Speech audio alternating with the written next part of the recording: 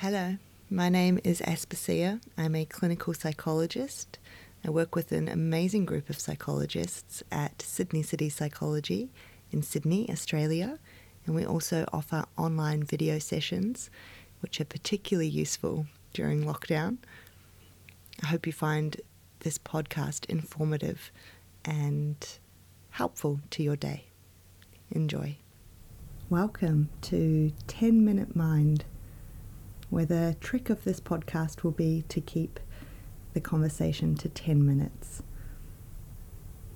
I hope that you leave this 10 minutes feeling a little more grounded, hopefully more informed, maybe even slightly more relaxed.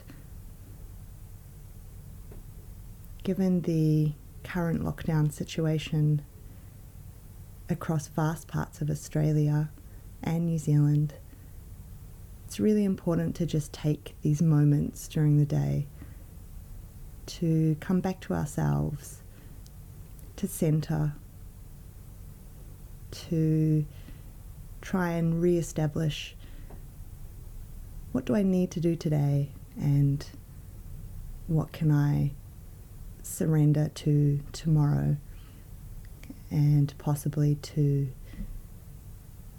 that which is not yet known. I thought today we could discuss lockdown fatigue, some of the challenges that arise from not just a hard lockdown, but the restrictions that are in place because of COVID-19.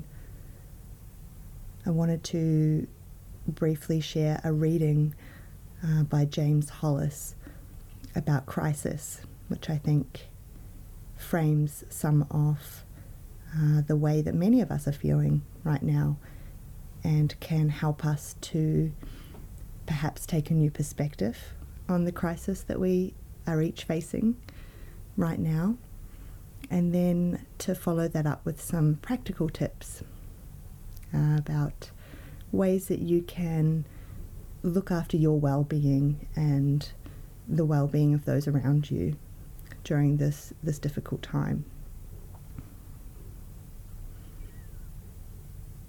So I'll start with the reading. This is from James Hollis, his book called Creating a Life, Finding Your Individual Path. It's a great book, covers lots of different topics. This is from chapter 9 called Crisis. In the course of our journey, we will come to many crises, or they will come to us. Most often these events are unwelcome and intrusive guests. Some are terrible and traumatic. Some are time-bound and later even seem trivial. But all of them constitute the richness of life. The meaning of crisis for us all is the invitation to sort and sift, to discern, to move to enlargement, to outgrow the sundry comforts of the old vision of self and world. We may not welcome crisis, but we have no choice other than to suffer it. Indeed, we may well come to look upon it as a turning point, where our understanding grew, our psychology became enriched and differentiated, and our encounter with the unpredictable universe exploded into theretofore unimaginable new vision. I think it's a great little reading because it speaks to this idea of the transformative power of crisis. So even though when you're in the middle of it, it can seem so challenging, it's often these times in life that we look back on and think, wow, what a turning point.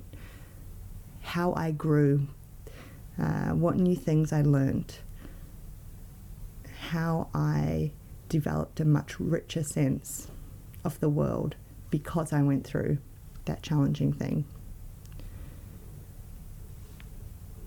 So with that in mind, I thought I'd share some practical tips I know that social media is awash with practical tips for surviving lockdown, but these are a few that, as a group of psychologists here at Sydney City Psychology, we came up with together that we thought would be useful to share. So the first is the idea of COVID cabin fever. So this very real sense of having difficulty being motivated to do work from home. So our work environments are usually quite dynamic. They are places usually that have a lot of people, a lot of movement, perhaps a lot of noise. They're also usually places outside of our home. So now that we're restricted to trying to work from home, it can be challenging. So trying to find ways to make your working environment separate from your home environment can be really important. So whether that's just a corner of a room that you can set up as a place that you go to at a particular time each day to begin work, and then you leave at a particular time at the end of the day to signal you finishing work, and you don't revisit that place during your home time. That's just the place where you are when you're working. And obviously within that, it's very important to be taking breaks. But setting aside that particular spot at home, if you can be really useful. And then finding ways to make that spot dynamic, to mix it up a little bit, trying to introduce new music each day if you're able to work with music, introducing a pot plant or two, sort of mixing that up from week to week. These sound like very basic things, but they can make a big difference. The other thing to think about is that we are learning new skills every day. So even though we probably would never choose to be in this situation, the lockdown restrictions are forcing us to develop new skills. So we're learning to become flexible. We are developing determination, frustration tolerance, self-discipline, self-motivation, emotion regulation strategies.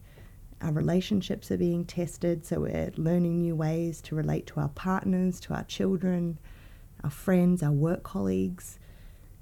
And it's all very much trial and error, but really viewing this as our skill set growing.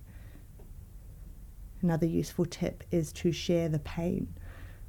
So by that I mean that, research shows us that people who share their experiences of pain, it actually reduces the intensity of pain that each person feels.